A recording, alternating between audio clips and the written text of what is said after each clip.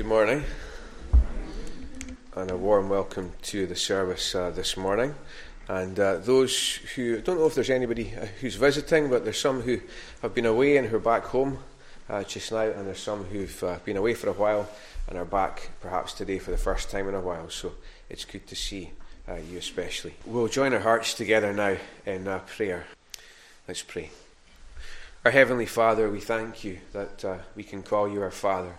We thank you that we are your children if we are trusting in Christ.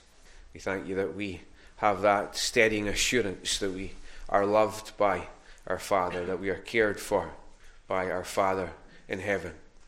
The God who is interested in every detail of our lives, and yet the God who is sovereign and supreme, authoritative in every way. We thank you that there's nothing that we can bring before you, Lord, that is too big for you to be able to handle and work through. You are able to do more than we can ask or imagine. And we thank you that you call us as finite creatures, grasshoppers in the grand scale of things. You call us to come before you and to bow before you in worship. And we thank you that you love us, that we are each created individually by you, that we are precious to you, and we can call you our Father. So we rest in your presence, Lord. We pray that each of us would know you as Father. Pray if there's anyone here this morning or anyone watching at a distance who doesn't know the care of a Heavenly Father, that even today they may trust in Jesus. We thank you that the call to trust Christ is a call which is made each day that we are given life and breath.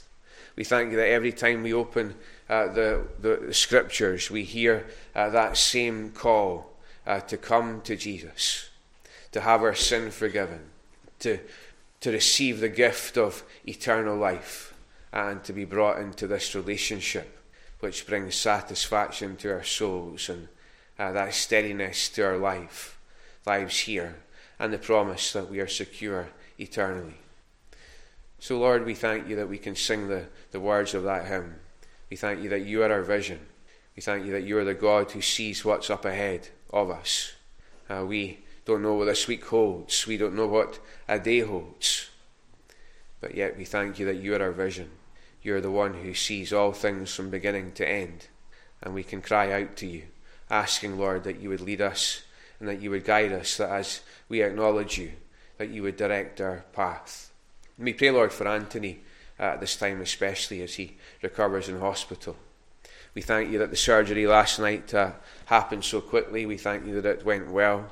And we thank you that he is recovering in hospital at this time. And we pray for that recovery. We pray, Lord, that you would bless him, that you would be near to him. We thank you for those who are caring for him. And we ask that you would be with them also. We are conscious that our lives here are so fragile. We're conscious in times like that everything, every plan that we have can change in just an instant. But we thank you that we can come to you, the God who knows all things, and we can commit ourselves to you as we commit Anthony to you. Be with him and be with Christian and be with all of the family at this time. Uphold them, we pray. And we thank you, Lord, that you are our wisdom.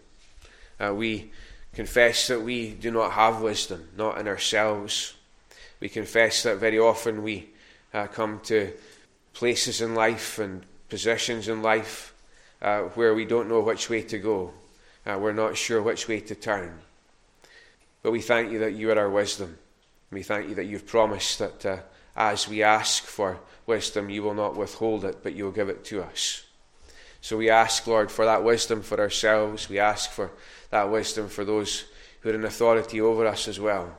As we think about the nation and as we think about the nations, we acknowledge, Lord, that you are the sovereign God, the one who reigns over all. But those who are in positions of influence, you have allowed them to be there. You've called us to pray for them. And so as we pray for wisdom for ourselves, we pray that you would give wisdom to those who are in these positions of power. They may not acknowledge you. They may not seek wisdom, Lord, but we, like Daniel of old, would pray that you would have mercy on us as a nation and that you would come near to those that you have allowed to be in these positions of authority. And we thank you, Lord, that you're our battle shield as well. You are the one who protects us. You are the one who is able to clothe us with the armour of God. And in a world where we are so conscious of conflict, and when we see the reality of conflict around us and within us, and when we are conscious also of the spiritual reality of the attacks of the enemy, we thank you that you are our battle shield, that you are our sword for the fight.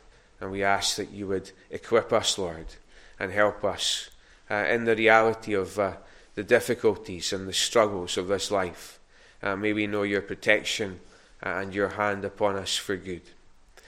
And we thank you that you are our hope. We sing so often, in Christ alone, my hope is found. And so we thank you, Lord, that you are our hope for each day, and that you are our hope for eternity.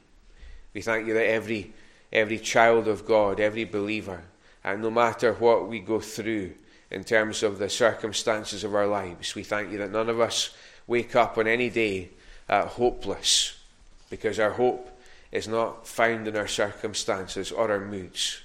Our hope is grounded in Christ alone, in his life lived righteously, sinlessly for us, in his death where he went to the cross to pay the price for our sin, and in his resurrection through which he promises that we will share in when we are trusting in Jesus. So we thank you, Lord, that you are our hope, and we worship you for who you are and all that you have done for us in Jesus. So may our eyes be on Christ through this hour and through our lives. May he be our vision, and may we fix our eyes upon him.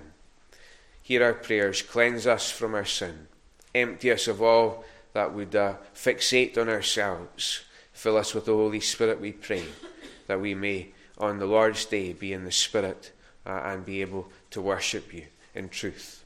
And we ask this in Jesus' name. Amen. Let's pray, actually. Lord Jesus, we thank you that you are the light of the world. We thank you that as we look at your life in the Bible, we see a perfect life, a life where you are always kind, where you always speak the truth, where you are always honest, a life where there is no sin. And Lord, we thank you that you call us to trust in you. And we thank you that when we trust in you, your light comes into our lives. And we pray that when we're trusting in you, other people would see something of the light of Jesus reflecting from us. Not so that they'll look at us and think that we are special, but so that they'll see something of Jesus in us and be able to trust in Christ. So we pray that you'd help us with that. Pray for the boys and girls in school and at home, when they're playing football, when they're doing relaxing, walking around in Tarbert or whatever. We pray that each of them would be trusting in Jesus, and that the light of Jesus would be reflecting from their lives. And what we pray for them, we pray for the older ones as well. When we're out at the shop, and when we're at our work, and when we're with our families, and when we're doing normal things, we pray that we would be bright for Jesus. And we pray that we would be ready to tell people about Jesus, that we would be ready to tell them that Jesus loves them as we know that you love us. So help us, Lord, we pray, and we ask all these things in Jesus' name. Amen. And if we can turn in our Bibles to Luke chapter 16, please, and we'll read from verse 19 into chapter 17. There was a rich man who was dressed in purple and fine linen, and lived in luxury every day. At his gate was laid a beggar named Lazarus, covered with sores, and longing to eat what fell from the rich man's table. Even the dogs came and licked his sores. The time came when the beggar died, and the angels carried him to Abraham's side. The rich man also died and was buried. In hell, where he was in torment, he looked up and saw Abraham far away with Lazarus by his side. So he called to him, "Father Abraham, have pity on me, and send Lazarus to dip the tip of his finger in water and cool my tongue, because I am in agony in this fire." But Abraham replied, "Son, remember that in your lifetime you received your good things, while Lazarus received bad things. But now he is comforted here, and you are in agony. And besides all this, between us and you, a great chasm has been fixed, so that those who want to go from here to you cannot, nor can anyone cross over from there to us." He answered, "Then I beg you, Father, send Lazarus to my father's house, for I have 5 brothers. Let him warn them, so that they will not also come to this place of torment." Abraham replied, "They have Moses and the prophets. Let them listen to them." "No, Father Abraham," he said, "but if someone goes from the dead to them, they will repent." He said to him, "If they do not listen to Moses and the prophets, they will not be convinced, even if someone rises from the dead." Jesus said to his disciples, "Things that cause people to sin are bound to come, but woe to that person through whom they come. It would be better for him to be thrown into the sea with a millstone tied round his neck than for him to cause one of these little ones to sin. So watch yourselves. If your brother sins, rebuke him. And if he repents, forgive him. If he sins against you 7 times in a day, and 7 times comes back to you and says, 'I repent,' forgive him." The apostle said to the Lord, "Increase our faith." He replied, "If you have faith as small as a mustard seed, you can say to this mulberry tree, 'Be uprooted and planted in the sea,' and it will obey you. Suppose one of you had a servant ploughing or looking after the sheep. Would he say to the servant when he comes in from the field, 'Come along now and sit down and eat'? Would he not rather say, 'Prepare my supper, get yourself ready and wait on me while I eat and drink? After that you may eat and drink'? Would he thank the servant because he did what he was told to do? So you also, when you have done everything you were told to do, should say, 'We are unworthy servants. We have only done our duty.'" Amen. And may God bless that reading of his word to us. If you can turn back now, please, in your Bibles to the chapters we looked at, Luke 16 into Luke 17. Our Heavenly Father, we thank you for your word, and we pray that you would be our help now as we seek to understand and as we seek to respond in faith to all that you speak to us through that word. We cannot see, we cannot hear, we cannot respond without your help. So we look to you and we ask, Lord, for that help now. And we pray this in Jesus' name. You've all heard the phrase, hindsight would be a wonderful thing, or hindsight is a wonderful thing. And we recognise that. If we knew ahead of time what was going to happen in our lives, we would often do things differently. You know, if we'd known 5 years ago what the last couple of years, the last couple of COVID years would have looked like, we'd have lived differently. 5 years ago, we might have started a business in the manufacture of face masks and hand sanitizer, or we might have bought some shares in Zoom, something we'd never heard of, going back 5 years, or we might have taken a trip out to Wuhan, China, to warn them about food hygiene in their markets. But you understand the point. If we knew ahead of time what was going to happen in our lives, we'd live differently. And in the parable that we looked at last week, and we're just finishing off this week, we see in Luke 16 a rich man, and we're given an insight into his life. He lived like a king. He accumulated masses of this world's treasure, but his life was short, as all our lives are. And when he died, he perished. He went to hell. And from hell, he looks back at his life. And with hindsight, we can see that he wishes he had lived differently. So I want to look at 2 points, taking us from chapter 16 into chapter 17. Maybe I'll ask Kathy Ray just to close the door, please, or Nana. There's a disco going on next door, I think. So with Luke chapter 16 open, and this parable of the rich man and Lazarus, I want to look first of all from the perspective of the rich man, and he's looking back from eternity, from hell.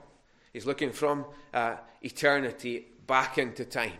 So that's the first point, looking back from eternity into time. And we know that this parable, it's a story. It's a story that Jesus made up to make a point, to make an illustration. But the rich man in this parable, although he's a parabolic figure, he's representative of many millions of real people who have gone from time into a lost eternity. And in a sense, from that lost eternity, they send us a message through this parable. so that we'll learn from their mistakes. And there's two words that I want to underline that are in the text under this first point. And the first word is remember. The second word is repent. Lazarus, when he is in hell, he's told by Abraham to remember his life. And then as he thinks about this, and as he thinks about those he's left behind, the message he wants to send to them is repent. So first of all, remember. And if you look at verse 25, you see that this is what Abraham says to the rich man. He calls the rich man to look back on his life and to remember. In verse 25, he says there, son, remember that in your lifetime you received good things, whilst Lazarus suffered. And the rich man, he's able to look back and remember. And I think that's a point that we can take as instructive in terms of, what the experience of hell is. If you read up on hell, there's lots of different opinions on what hell is. And some people would seek to argue that there is no such place as hell. It's just a state of mind. It's not a real place. But Jesus teaches repeatedly and very clearly, even in this passage, hell is a real place. And some people would maybe accept that hell is a real place, but they would say, well, it's a place where you don't feel anything, you don't know anything, you kind of go into a state of eternal unconsciousness. The term they use is annihilation. So some people would say hell is a place where people are annihilated. They know nothing. They just cease to exist. They cease to feel. They cease to know anything. But Jesus teaches something quite different to that as well. Because we see that in hell, this rich man, he's in that real place, and he's very conscious. He's able to remember things from hell. The first thing is he can remember his life. And we pick up the conversation at verse 25. I don't want to go back over where we were last week, but the rich man in hell, he is suffering. He's feeling the pain of the flames, and he wants some relief. And so he asks Abraham to send Lazarus so that Lazarus will get some water and just bring him some relief from the fires of hell. And Abraham replied, son, remember that in your lifetime you received the good things, while Lazarus received bad things. Now he's comforted here, and you're in agony. And the rich man, in response to what Abraham says, he's able to remember. He remembers Lazarus. He even recognizes Lazarus. He remembers all the bad things that Lazarus did have to suffer. And he remembers that whilst Lazarus suffered, he overindulged in every excess. He remembers that Lazarus, in spite of his material poverty, was one who had called out to the Lord for help in his lifetime. And he was saved. He had faith. And he can remember that he, whilst he was living it up in time, had no interest in God. No interest in anything but his own cash and his own luxuries. And now he's lost. He remembers. The rich man in hell, he's suffering, and he remembers why he's suffering. He's able to see that he is paying eternally for the sins that he committed in his lifetime. He's able to see that he's facing God's justice. And hell is a place of justice. It's a place where the sin that we have committed in this world, it's paid for. If we are going to be people who determine that we will not trust Christ, if you're sitting here this morning or you're listening this morning somewhere else, and you're determined in your own heart that you will sit in your chair and you will carry on life your way, you're not trusting Christ and you're not going to trust Christ. If you're determining that you will not ask for forgiveness of your sins, but you will hold on to these sins, then these sins have to be paid for. That's justice. And if Jesus does not pay the price for our sin on the cross, then we have to pay for the price of that sin. And so the cross is an ugly place for us to look. See Christ suffer. And hell is an ugly place for us to look here because we see this man suffer. But he is facing justice. Think about his life. The rich man, with all his resources, he could have brought the suffering that Lazarus was enduring to a stop in a second. It was just a little bit of misfortune. But he chose not to. And now the rich man, who knew nothing of suffering in this world, knows what it feels like to suffer. There's been a reversal.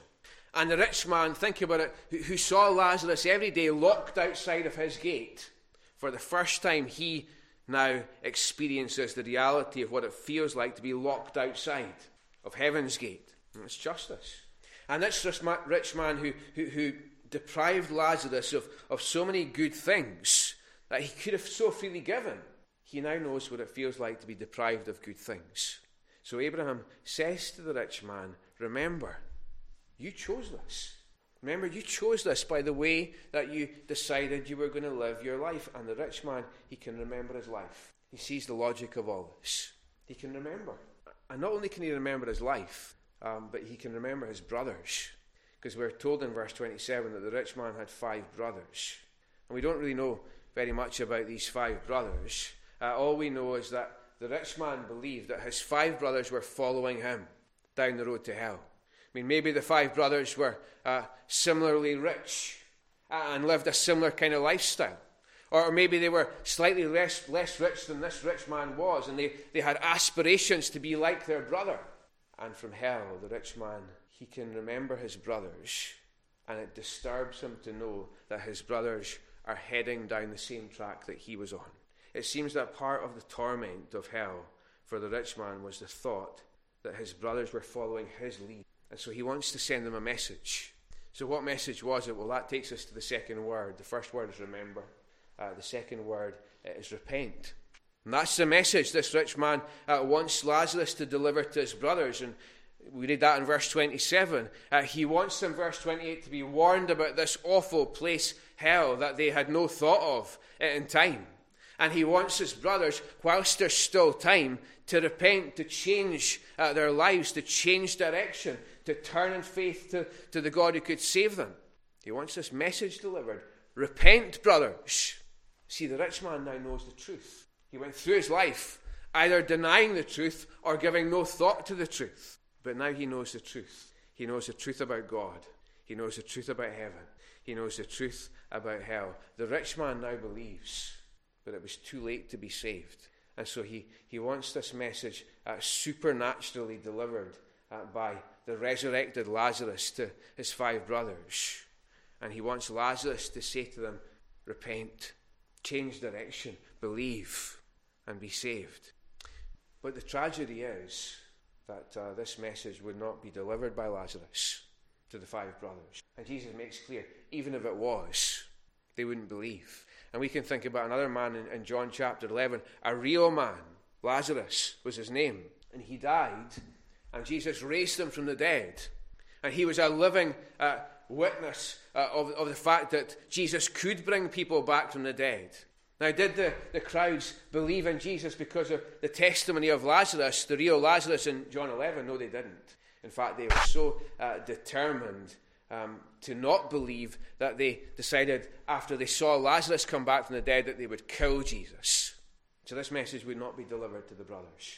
But in a sense it's delivered to us today, not by Lazarus, but by Jesus, by God the Son, who died and who rose from the dead, and he calls us to repent and to believe and to receive eternal life. So let me ask all of us, have we done that yet? Are we going to be looking back like the rich man from a lost eternity on a life where we had so many opportunities to believe and we passed them by? It's an awful thought, but it needn't be that way. Because one prayer, sitting in our chairs just now, will change everything. We come before the Lord in the quietness of our own hearts and confess the fact that we are sinners. We so much live for ourselves, as the rich man did. And we're seeking forgiveness. We want to turn from that life, and we want to follow Christ. If we pray that in our hearts, in this instant, eternity changes for us. We're taken away from hell. Our sins are taken to the cross of Christ. They're paid for. Heaven's gates are opened. Eternal security is secured. So have you prayed that prayer yet? The prayer that the rich man wouldn't pray. The prayer that the poor man, Lazarus, did pray. Lord, help me. If not, why would you leave another minute? Because we don't know we have another minute. So we see a rich man, and he's looking back from eternity into time. And he wants this message to be delivered. Repent. And then we come to the second point, and I'll be brief in moving through this. and we see Jesus. And Jesus is speaking to his disciples, and he encourages his disciples to look forward from time into eternity. Not to fixate on this world, but yes, to live in this world, but to have an eye on eternity. It's kind of like Jesus says, well, you've seen that.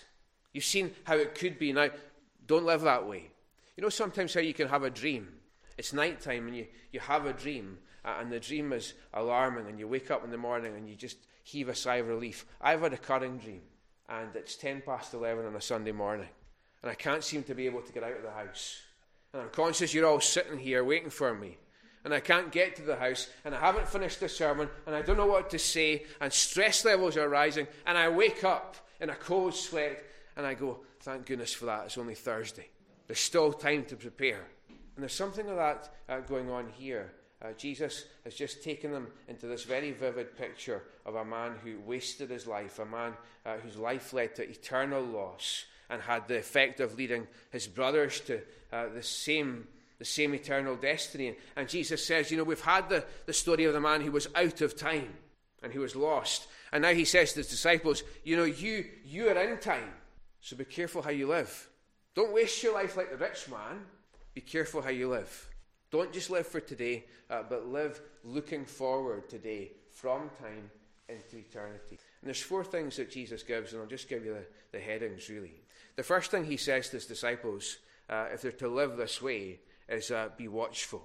Jesus said to his disciples, verse 1, things that cause people to sin are bound to come, but woe to that person through whom they come. It would be better for them to be thrown into the sea with a millstone tied round his neck than for him to cause one of these little ones to sin. So watch yourselves.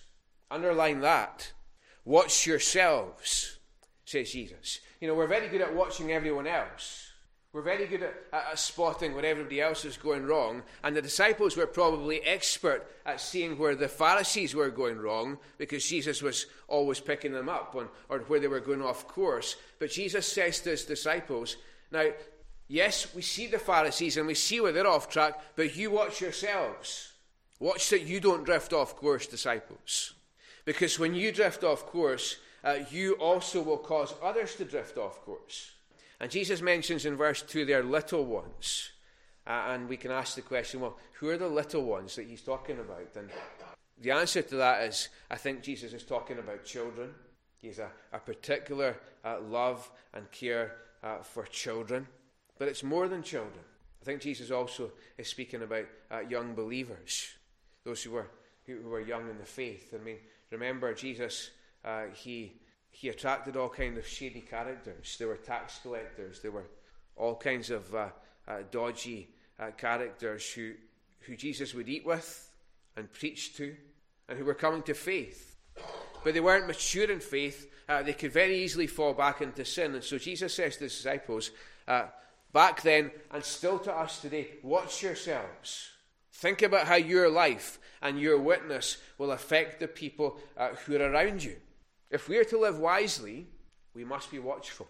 Not just ourselves, but think about how our lives affect the lives that are around us. Gordon quite often uses this quote that he was given in police training when they were going through their police training. He talks about this guy who said, every contact leaves a trace. So if you're on a case and you're trying to crack it, remember, every contact, whether it's a computer contact or a fingerprint or a conversation or whatever, every contact leaves a trace. And I wonder, what kind of trace are you and I leaving as we live our lives here? And if our contacts, if our children, if our family, if our friends were to be asked about the effect our lives were having, what kind of leader are we giving?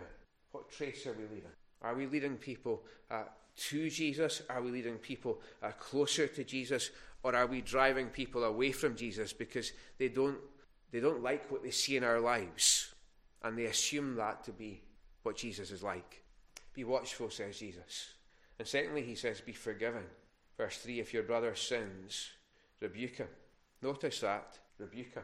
Don't go and talk about him. Don't go and phone 6 people and say, did you hear what he did? Don't go immediately to ask for a session meeting to discuss the offence that this has caused you. Rebuke him, go straight to him. Have the courage to have the conversation. And if he repents, forgive him, verse 3. If he sins against you 7 times in a day and 7 times comes back to you and says, I repent, forgive him. That doesn't mean you keep 1, 2, 3, 4, 5, 6, 7, a log of how many times people offend you. It just means you keep on doing it.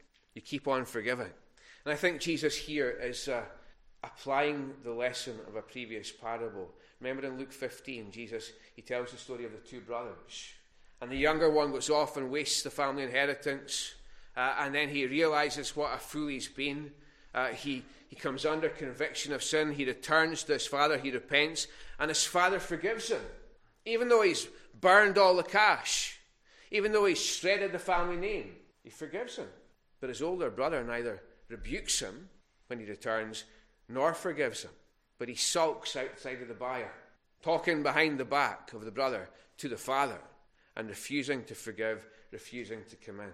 And perhaps with that parable in mind, Jesus says to his disciples, don't be like the bitter, sulking, angry older brother. Be like the father. Be forgiving. And we struggle with this. We struggle to forgive each other. This is a problem in marriages. This is a problem in family life. This is a problem amongst friends. It's a problem in every church you go to. And Jesus knows that. And yet he still insists on it. One of the commentators, Dale Ralph Davis, says our problem with Jesus, I can't read my own writing, sorry. Our problem with Jesus' own word here is that we are often too spineless to rebuke and too resentful to forgive. Jesus requires of us the courage to rebuke and the compassion to forgive. Christian life demands both guts and goodness. A forgiving person is a Christ-like person. A forgiving person is able to lead other people to Jesus, but an unforgiving person not only harbours sin in their own hearts, but will very often lead others into sin because of the bitter, critical spirit that poisons the inners. So we're told, be watchful, be forgiving, as Jesus is towards you.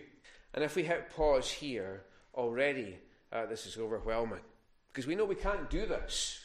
We need help to do this. And so the disciples, realizing that this is just too heavy a burden for them to bear, they simply say to Jesus, help. The apostles said to the Lord, verse 5, increase our faith. They recognize they can't do it. They recognize they don't have it in them. So they say, please help increase my faith so I can start to try and do some of this stuff. They recognize that they need to be trusting in God, and that's the third thing. Jesus says, he teaches them to be trusting in God. Jesus replied, if you have faith as small as a mustard seed, you can say to this mulberry tree, be uprooted and planted in the sea, and it will obey you. And the mulberry tree was known because it had massive, strong, deep, extensive roots. They went down deep. They reckoned the roots of a mulberry tree would stay in the ground for 600 years. They were impossible to dredge up. And that's maybe a good illustration of the sin in our lives, that the struggle that we have to forgive, the bad habits that we don't seem able to break. The roots of our sin go down deep, and we're not strong enough to pull them up ourselves. We need Jesus. I remember trying to dig some of the roots out of the roots of the trees in the manse garden. I remember spending one Saturday, and I thought, I'll go out with a shovel and I'll dig out all these roots. And after about 3 hours of torturous labour, I realised I couldn't dig up one root, which wasn't strong enough. And they were just spread all over the area, and so I gave up.